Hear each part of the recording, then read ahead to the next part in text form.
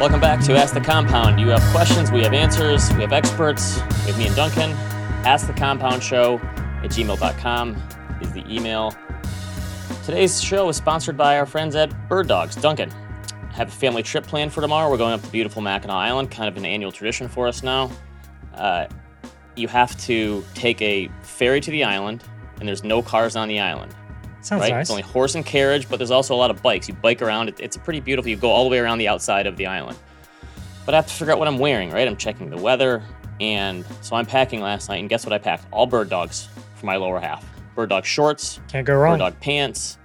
And because I'm thinking I'm going to be on a bike, I'm going to be a little active. But then I also have to dress nice because my mother's birthday is this weekend, so we're going out to a nice dinner. So I have the nice seersucker ones, right? And of course, when I'm on the bike, I don't want to be uncomfortable and have the George Costanza with the wallet that I'm sitting on. So the wallet's on the side. So Bird Dogs has me hooked up. I have a full suitcase full of them. I'm ready to go to be biking, walking, versatile, but stylish, right? It's awesome. So if you go to birddogs.com/ATC for Ask the Compound, obviously, get yourself one of these free tumblers, Bird Dog tumblers, right? Pretty nice. You know what I did in my Bird Dogs the other day? Some shorts.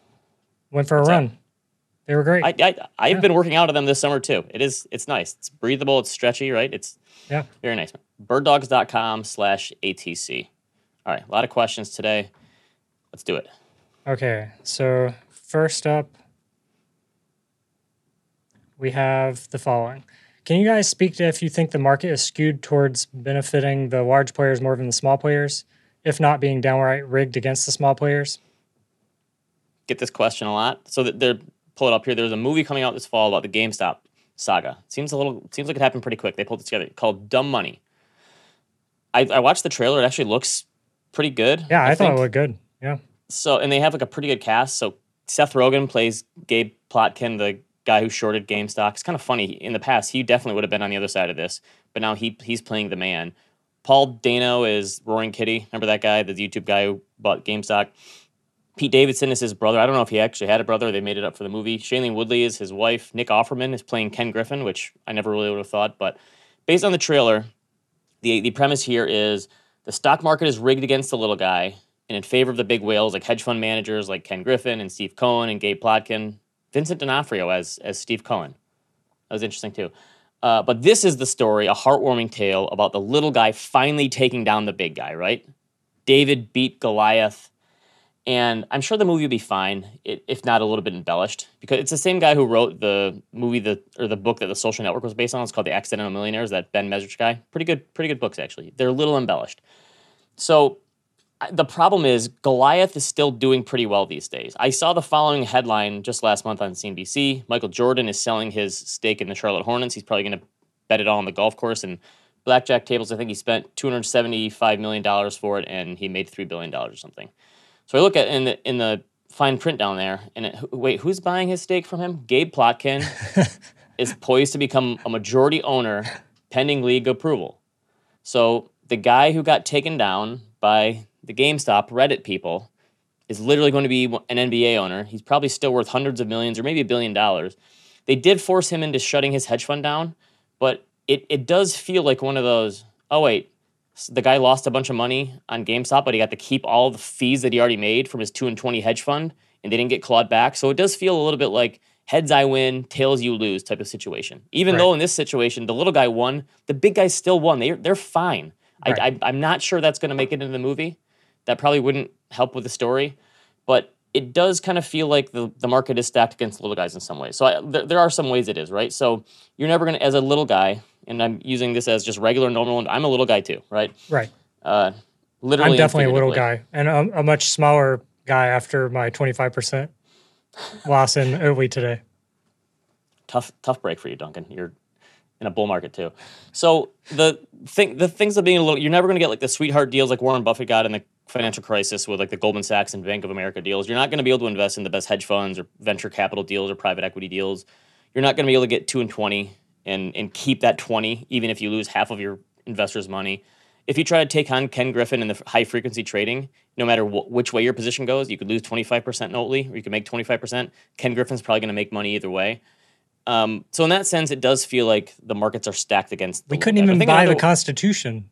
You know, he had to come Oh, in and that's true. swoop in and take that, buy that. I forgot about He that. couldn't Yeah, let the little guys have one win. It feels like the big guys win all the time. But in other ways, the individual investor has all sorts of advantages over Wall Street, right? You get to invest in index funds if you want to with low fees that basically guarantees that you're going to outperform 75 to 90% of professional investors in the stock market.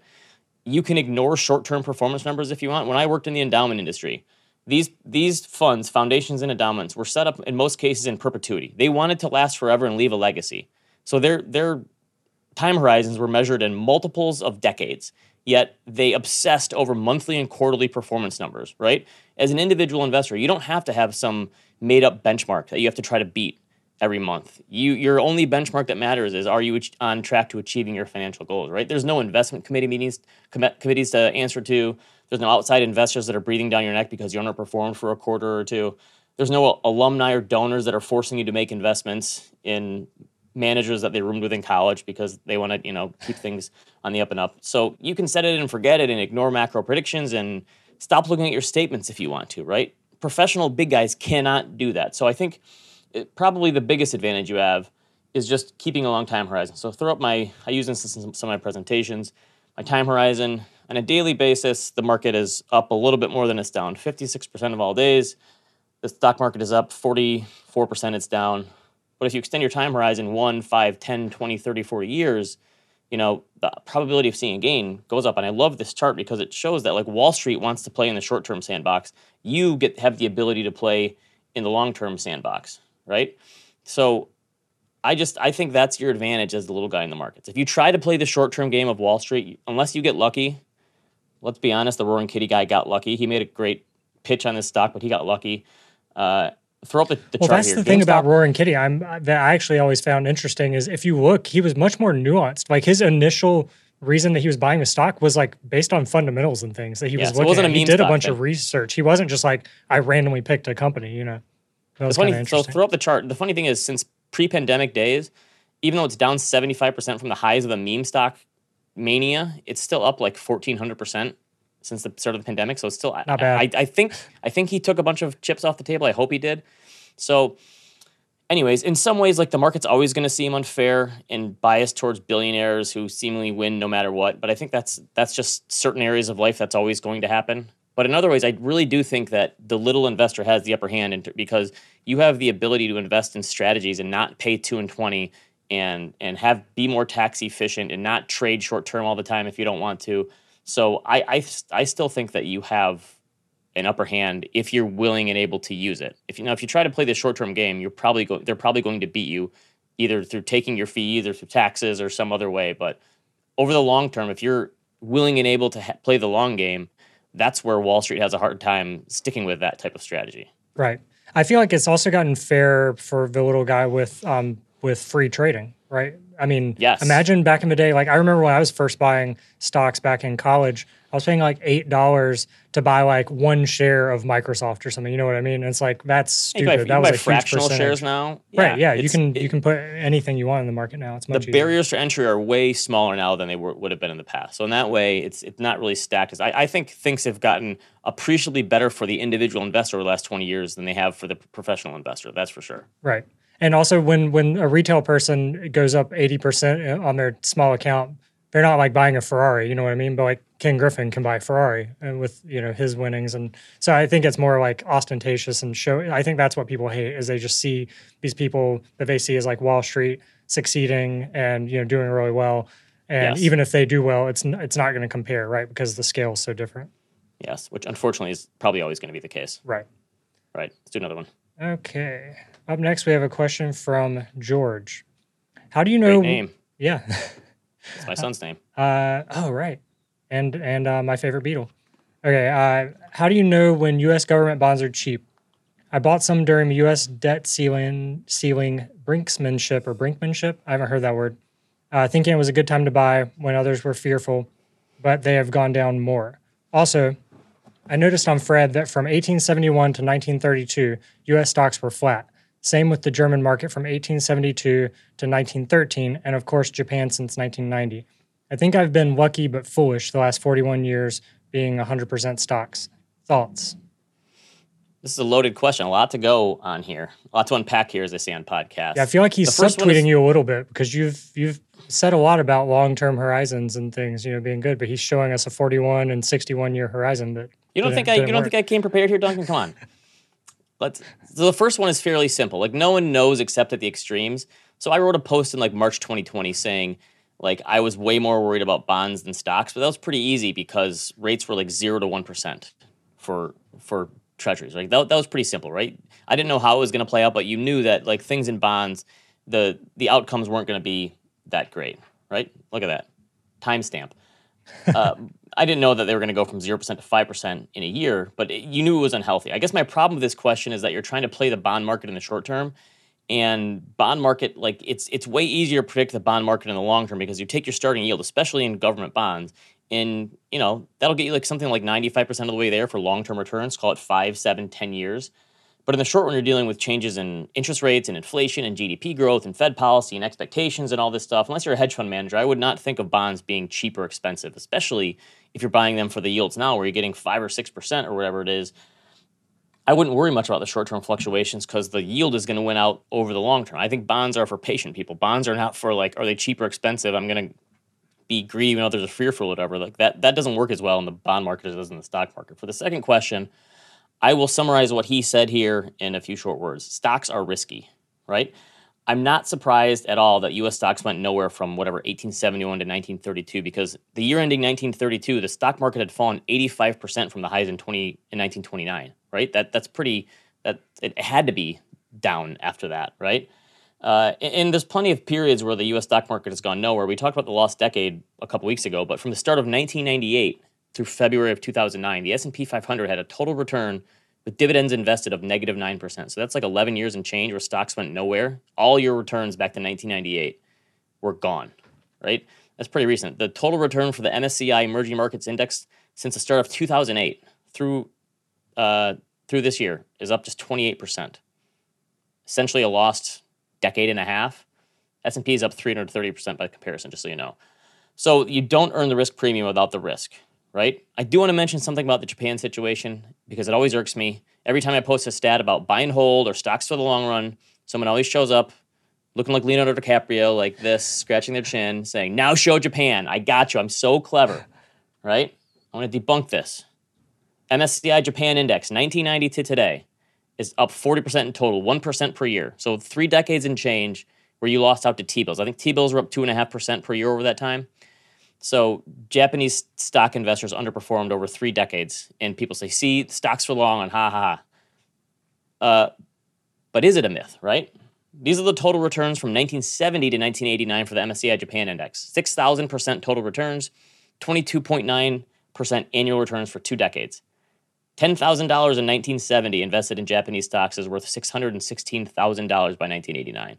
Easily, I think, the biggest financial asset bubble in history. Now, what if we mash these two together? Do you have those numbers in yen, though? Can we have those in yen? No, I'm just kidding. I did not do the currency calculation. Sorry. I'm pretending we're hedged here. If we go from 1970 to today, we're talking an 8,600% total return or 8.7% per year. Guess what? Stocks for the long run in Japan worked. You just had to go really long, right? And the reason that stock returns have been so awful there from 1990 is because they were so unbelievable. And you pulled forward all those returns, and the PE ratio got to 150 or whatever it was, or 100, and the bubble just ate up all the future returns. And so you had this period of 30 years where you had to work off that bubble. The long returns are still pretty darn good, almost 9% per year in Japan, right? Stocks for the long run worked there. It just depended on when you started. Now, back to the question at hand. If you've been investing for 40 years, as George said, and portfolio has been 100% in stocks, he's done pretty well for himself, right? In the 40 years leading up to 2022, this doesn't even include this year where we've had a snapback. The S&P 500 was up 11.1% per year. MSCI World ex-US was up 9% per year. So whether it was lucky or foolish or whatever for keeping all your money in stocks, at this point you probably won the game and it makes sense to diversify your portfolio. That could be as simple as holding some cash, maybe some short-term bonds, just to see you through a few years worth of spending. You could obviously hold some other asset classes or strategy. But the whole point is you've picked out these periods where you see the stock market can be very risky.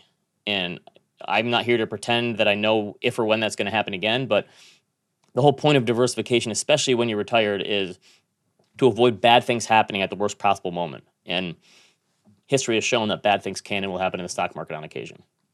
That's why you diversify and hold some other sort of asset class or something to see you through if you happen to be unlucky enough to live through one of those periods. Yeah. Yeah. Well, and like they point out, the market was all over the place throughout that time. So that was a very, very cherry picked, as you guys say, but fair for them to point out. But, it all depends, right, on when you would have been retiring, when you would have been withdrawing. And scary still to think about. But that's why you diversify. All right. Give a shout out to Duncan's mom in the chat again.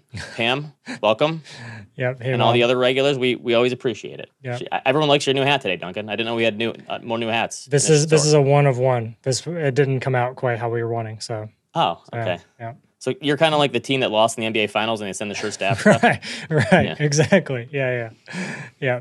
We do have a new TCAF hat though. It's a black hat with the full color stitching. So that's the one you can actually pick up. All right. Next one. Okay. Next one. I'm going to omit the name here just because of the nature of the question. But we've gotten questions from them before. So thanks for writing in again.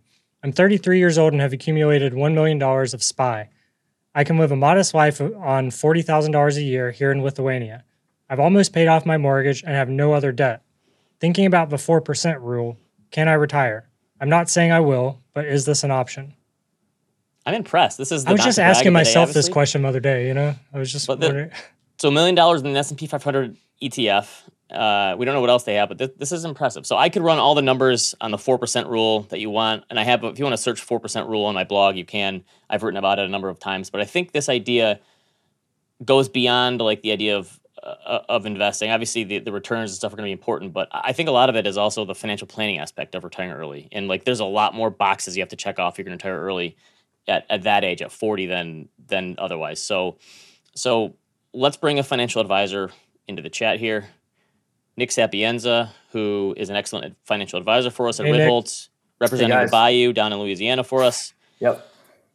Nick, there's obviously all sorts of different things you have to think through when you retire, but I think the calculus is a lot different if you're going from age 60, 65, 70 versus age 40, right? So what are some of the other, if you're a financial advisor and someone sits you down and says, here's the pile of money I have, here's kind of how much I spend, and it just so happens that this person can live on the 4% out of the $1 million. What are your thought process when you're having the conversation with someone where they basically say, am I going to be okay if I do this? If I take this leap, what do you think? Can I do it? Yeah, I'm going to go through the trade-offs first and some of the things that he might not be thinking about. But first, I just want to start off with some context about the 4% rule, and it'll kind of lead into this. So it kind of starts off with a story. The 4% rule is an assumed withdrawal rate that should survive like the worst possible 30-year period of market conditions. I think that's what a lot of people don't realize when the first study was done to show like what's the floor here, not the average situation, but the 4% was used as like this would allow you to see through the 1930s or whatever the worst possible, like we talked about earlier. Yeah, that's what it can see you through. Yeah, exactly. The example that Kitces uses, so I go to basically Kitces for a lot of research on the 4% rule or the 3.5% rule, the 3% rule, which will kind of tie into this. But if you think about that, and whether or not you want to trust the data from this time period, you could say the world is different, but he uses the 1890s as an example, as a starting point.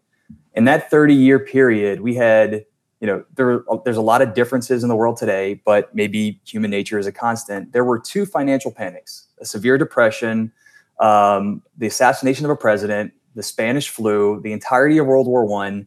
And at the same time, we had no central bank. We were still backed by the gold standard. So less stability, more volatility, more bank runs. You can read more from Jamie Catherwood on that. It's a pretty fascinating topic. But regardless, the 4% rule still worked in the most severe economic and financial times. The average rate of return on that time period was actually like 4.7%. So yes, technically 4.7 versus 4, the rule will still work, but there's an extremely high possibility for failure. And when you go more into the data, like in this guy's case, he's 33 years old. He has an extremely long runway. As Paul Zotner likes to say, more people die on the way down from Everest than on the way up. And I think he stole that from Into Thin Air, but the same is true. Like he's got one skill set for accumulation and it's a different skill set for decumulation, especially when it comes to how diversified his portfolio is. So what matters above the funny thing too that I like about this example is I've done examples on my website where I talk about if you had $1 million in the stock market, would it work? And most people don't actually have that. This person actually does literally have $1 million in the S&P 500. So the diversification piece. Yeah, the diversification piece obviously kind of worries me here that maybe you want to have some more diversification. But the other piece is if you target 40, the 4% rule is looking at like 30-year time periods, right? Yeah. You may have to let this last, 50, 60, 70 years potentially. So I think that's what we have to think about is the just time imagine if they were well. leveraged. You know what I mean? Yeah, exactly. I mean, well, so to use a more relevant or more recent example, you can look at .com. Like if you retired at the peak of the market in 2000, which is everyone's greatest fear, right? You would have, in his case, you would have run out of money following the 4% rule in, I think, like 15 years. So mistakes compound, right? There's the savings spigot is turned off. There's no additional shot. There's no extra time to recoup. He's basically effectively like in 2000, 2003, he might have even doubled his withdrawal rate. So having 100% of your money. If you're selling when stocks are crashing and you're keeping your amount of spending just as high, you're right. You could easily spend all your money. I think that's the biggest thing here is that this is why I think the financial planning aspect is so important because you have to be very flexible, I think. And so if it's a really bad year or a bad stretch in the markets, you may have to rein it in a little bit and dial down your spending. And maybe when things are up and you have a great bull market, then you can go back a little bit. That's hard for people to do, I'm sure, though, is have volatility in their spending just like in the markets. And look, people will make adjustments, but to cut to the chase, like which is to the point that you're getting at, the earlier you retire, the lower that withdrawal rate needs to be just to give you more flexibility. So in his case, like he's really towing the line. $1 million, 4% rule, can live on $40,000 a year, but we're not accounting for taxes. I don't know if Lithuania, I think they have like some sort of social security system in place, or maybe some sort of pension benefit, or maybe it's just for elder care and you're below the poverty level. Not 100% nailed down on that. But the bottom line is like he has such an extremely long runway. There's two things, and Kitces highlights this pretty well. Like there's maybe a 10% chance that he retires and he's not prepared and he doesn't make any adjustments and he retires into a secular bear market. Okay. And his sequence of returns, like the order in which he got that bear market, it's not a matter of if he's going to experience a bear market. It's just a matter of when, or a period of like flat returns or sideways markets. It's when. And if he front loads that, that's an extreme disadvantage for him. So he has to make adjustments. So the key takeaway to answer this question is that he needs to start off with possibly, like he can do it. It's not a matter of if he can, it's a matter of how. Start off with like a 3% withdrawal rate, have a higher cash buffer, but also part-time work. Like I like the idea. I'm not big on the idea of FIRE, lean FIRE, fat FIRE, but coast FIRE is kind of a new one. And that's where you would basically— I've never heard of this. What does that mean? So you retire, you have a job that you don't necessarily like. You're not going to do it forever. It's not, it's just a means to an end. You retire early, but then you go and you like start a vegetable garden and sell it at a farmer's market. Kind of like how all the FIRE people just start a blog and live off the blog. Exactly. Right. I mean, the other thing is this person has accumulated $1 million in 33, and if they're talking about retiring at 40, they still have some time to save and invest and maybe grow that nest egg a little larger as well. I think so they obviously have very good financial habits. Did you guys want this Kitces chart? I didn't hear it referenced specifically. Yes. Chart on. There we go. Yeah. Growth of $1 million in retirement. So this is breaking down the fact that he has a 10% chance of running out of money. And this is over a 50-year time horizon. So I think he's even a little further out, but a 10% chance that he runs out of money, but there's an equal chance that he ends up with 9.3 times what he started with. So he ends up with $9.3. And so you have to manage that upside risk too, of all this money unspent and kind of towing it too close to the line. So in his case, that dynamic withdrawal strategy is a fancy way to say that you just make adjustments every year or maybe even every quarter. If the markets are up, you can maybe spend a little bit more or save a little bit more, put a little extra, hay in the barn. If markets are down, you cut back, and ideally you cut back permanently. I don't like the psychology behind that of like kind of your lifestyle ebbs and flows with the market. But that seems to be a reasonable adjustment to make. An alternative that I've done with some clients as well is like, you look at the balance. This is a guardrail strategy. So you look at the balance at the end of the year, beginning of the year, what can we spend? What's sort of the ceiling and the floor? Like, so we end up with a range rather than a hard and set 4% rule. Like 4% is just the starting point. It's good that he knows about it, but his situation is going to be much more nuanced than that. I like it. It's kind of But like how either way, Buffett gets a different position. breakfast sandwich depending on what the market's doing that day, right? That's the exact analogy that I used. Yeah, exactly. The Buffett withdrawal strategy. All right, next question. Okay, up next we have a question from Jacob. The worst kept secret in my industry at the moment is that the private equity owned tech company I work at is about to be sold. Rather than granting RSUs or ISO or NSOs like many companies, my company grants an instrument called profit interest, PIUs. I'm granted these at a basis of $0, and I understand there's some tax advantage to this particular type of grant upon sale, with some or all units being taxed at the long-term capital gains rate. However, I find research on the internet to be very unclear because they just aren't very common. Can you help a confused tech worker understand his tax implications this year? The chat right now is going nuts for people coming Never with heard half of this stuff. different names for fire. So, Oh my God. anyways, all right, I got to be honest here. Fire options. I've never heard of the PIUs before either. Obviously, the cost basis of 0 sounds appealing to me, but and this person thinks that this company is about to be sold, so I'm sure they're starting to count these as well. So, what are we dealing with here? So this is an interesting thing. We have a client right now that we were just working through this with profits interest units. So it's common in like RIAs, law firms, REITs, in this case, an UPREIT. So imagine that you own a real estate portfolio and that rather than selling it and realizing taxes, you can exchange it for units in the company in this capital account that has a 0 balance. So it's effectively worth $0 and you can defer taxes or get creative with your tax situation there. In another way, it's a way to turn what would normally be compensation. Like say that you make $500,000, you're a highly compensated executive at a publicly traded company, a REIT, for example, and 200 of that is in the form of PIUs. There's some risk associated with that, but you can effectively turn that compensation into capital gains. So that's the advantage. And it follows under the carried interest rule because you own an interest in the future potential appreciation of the partnership. So there's this is why the big guy always wins. Yeah. Exactly. They can sell their real estate portfolio to an UPREIT and also, their step up in basis. And all these that sounds so you're going to capital gains taxes as opposed to income tax. So that sounds like a pretty good deal then, obviously. It's a pretty sweet deal if all goes well, if you hit the performance metrics or time metrics and so on and so forth. So, but it is being scrutinized, or it has been, at least it was under the Inflation Reduction Act. I guess we'll see where that ends up. But so you own these units with a $0 balance, and then whatever that appreciates to, and it can be exchanged for cash or stock. In his case, though, he's wondering if the business gets sold this year, what happens to my PIUs? And you're not finding it on Google because you're looking in the wrong place. Where you need to be looking is your plan document. You can probably download this or get this from HR, for example. Just open it up, search acquisition, and see what that document spells out. If it's not there, it might be in the other documents from the sale of the business or potential sale. So I would talk to people there and see how that's going to transpire, because the worst case scenario is that your PIUs are forfeited because of that acquisition. Best case, yeah, that would kind of suck. I mean, he didn't pay anything for them though, and hopefully he filed an 83B to kind of mitigate some of these risks of forfeiture, and like he started the clock early. But and sometimes you're forced to file the 83B. But in his case, worst case, forfeiture.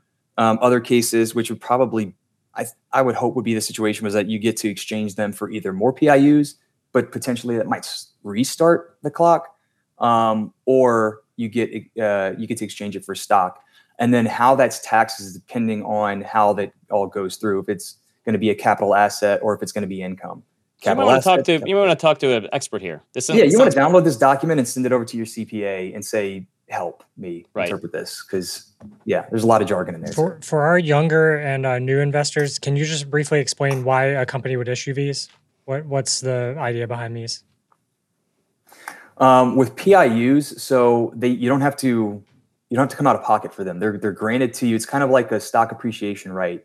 They're granted to you at $0. You can file an 83B and pay 0 tax. You just pay postage to send it in through certified mail, right? And then after 3 years, and it has to be 3 years instead of 2, after 3 years, you can sell at a capital gains rate. And it's based on essentially, I think, like the spread, right? So whatever that capital account balance is if it's stock, if it's dividends, income, or just appreciation and growth. So it ties into performance. So if a company is giving you an tax deferred IOU, capital, right?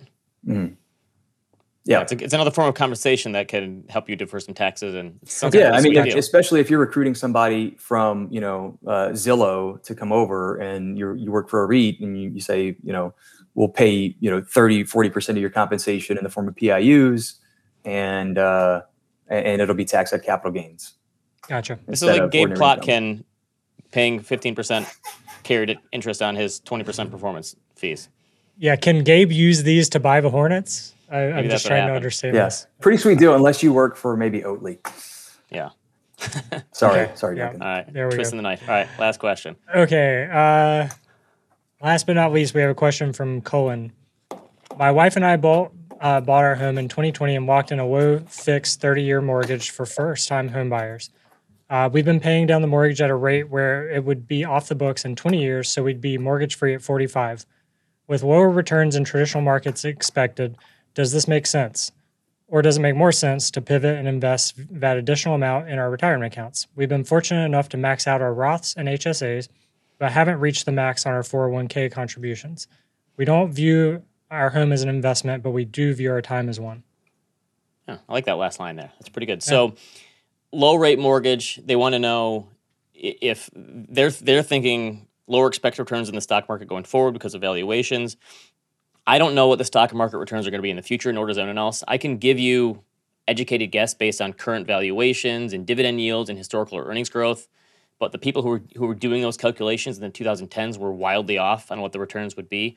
So, Nick, I think one of the most important jobs for a financial advisor is setting expectations for future returns, especially when thinking through something like this, because you have not only the hurdle rate potential where you're saying, well, you probably have a 3 or 4% mortgage, so it's a pretty low hurdle rate to get over. And a house is illiquid, obviously, but there's also the idea of setting expectations for, like, we have to plan about this without knowing what the future returns are going to be. So how do you handle this when dealing with clients in terms of setting expectations of, you want it to be reasonable, but we don't know what they're going to be for sure? Yeah, I like to just be really clear and about like what you could potentially see. So kind of stemming from the first question of, like, there were these periods in the market where you had flat or negative returns, right? Like that very well could happen. But what it comes down to is that the best advice is going to be the right advice for your plan and for long term. It's not always going to look great over the short term.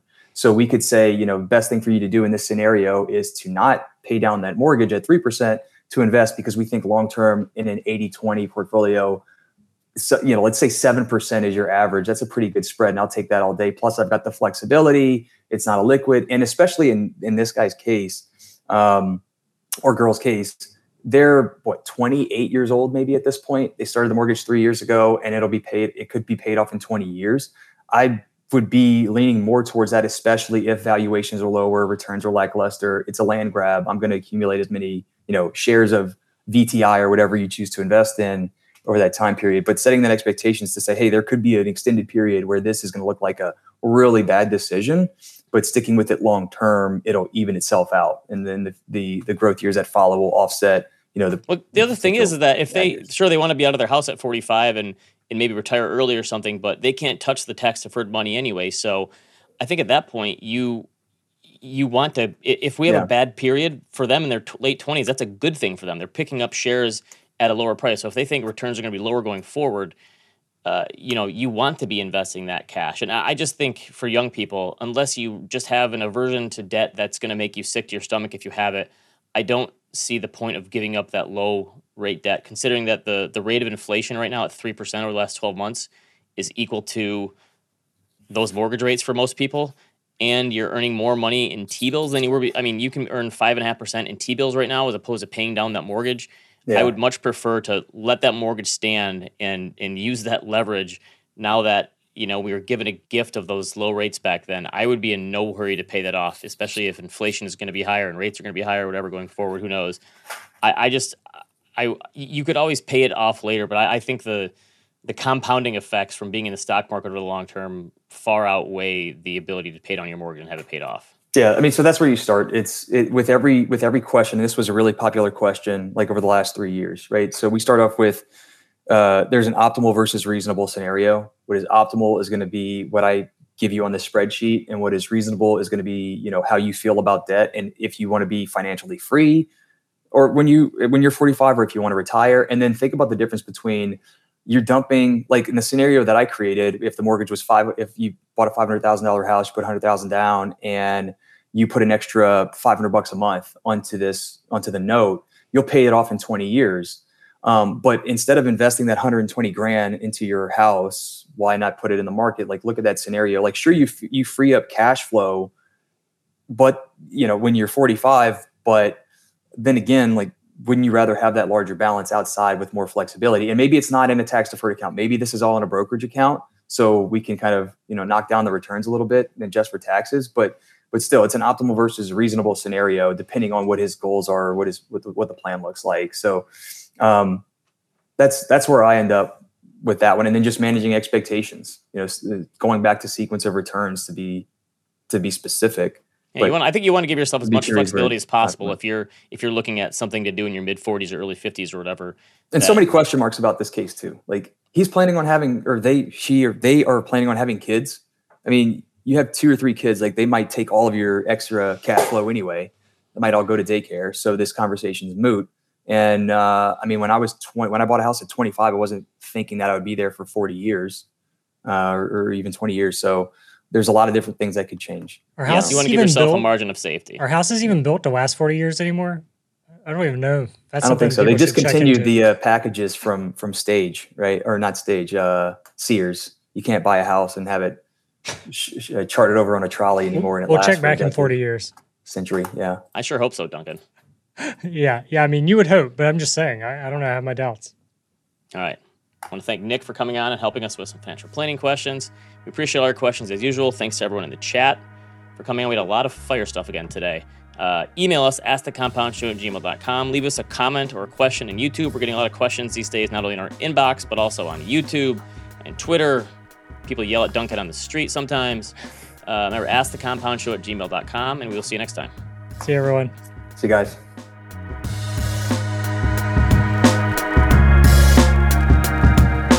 Thanks for listening to Ask the Compound. All opinions expressed by Ben Carlson, Duncan Hill, and any of their guests are solely their own opinions and do not reflect the opinion of Ritholtz Wealth Management. This podcast is for informational purposes only and should not be relied upon for any investment decisions.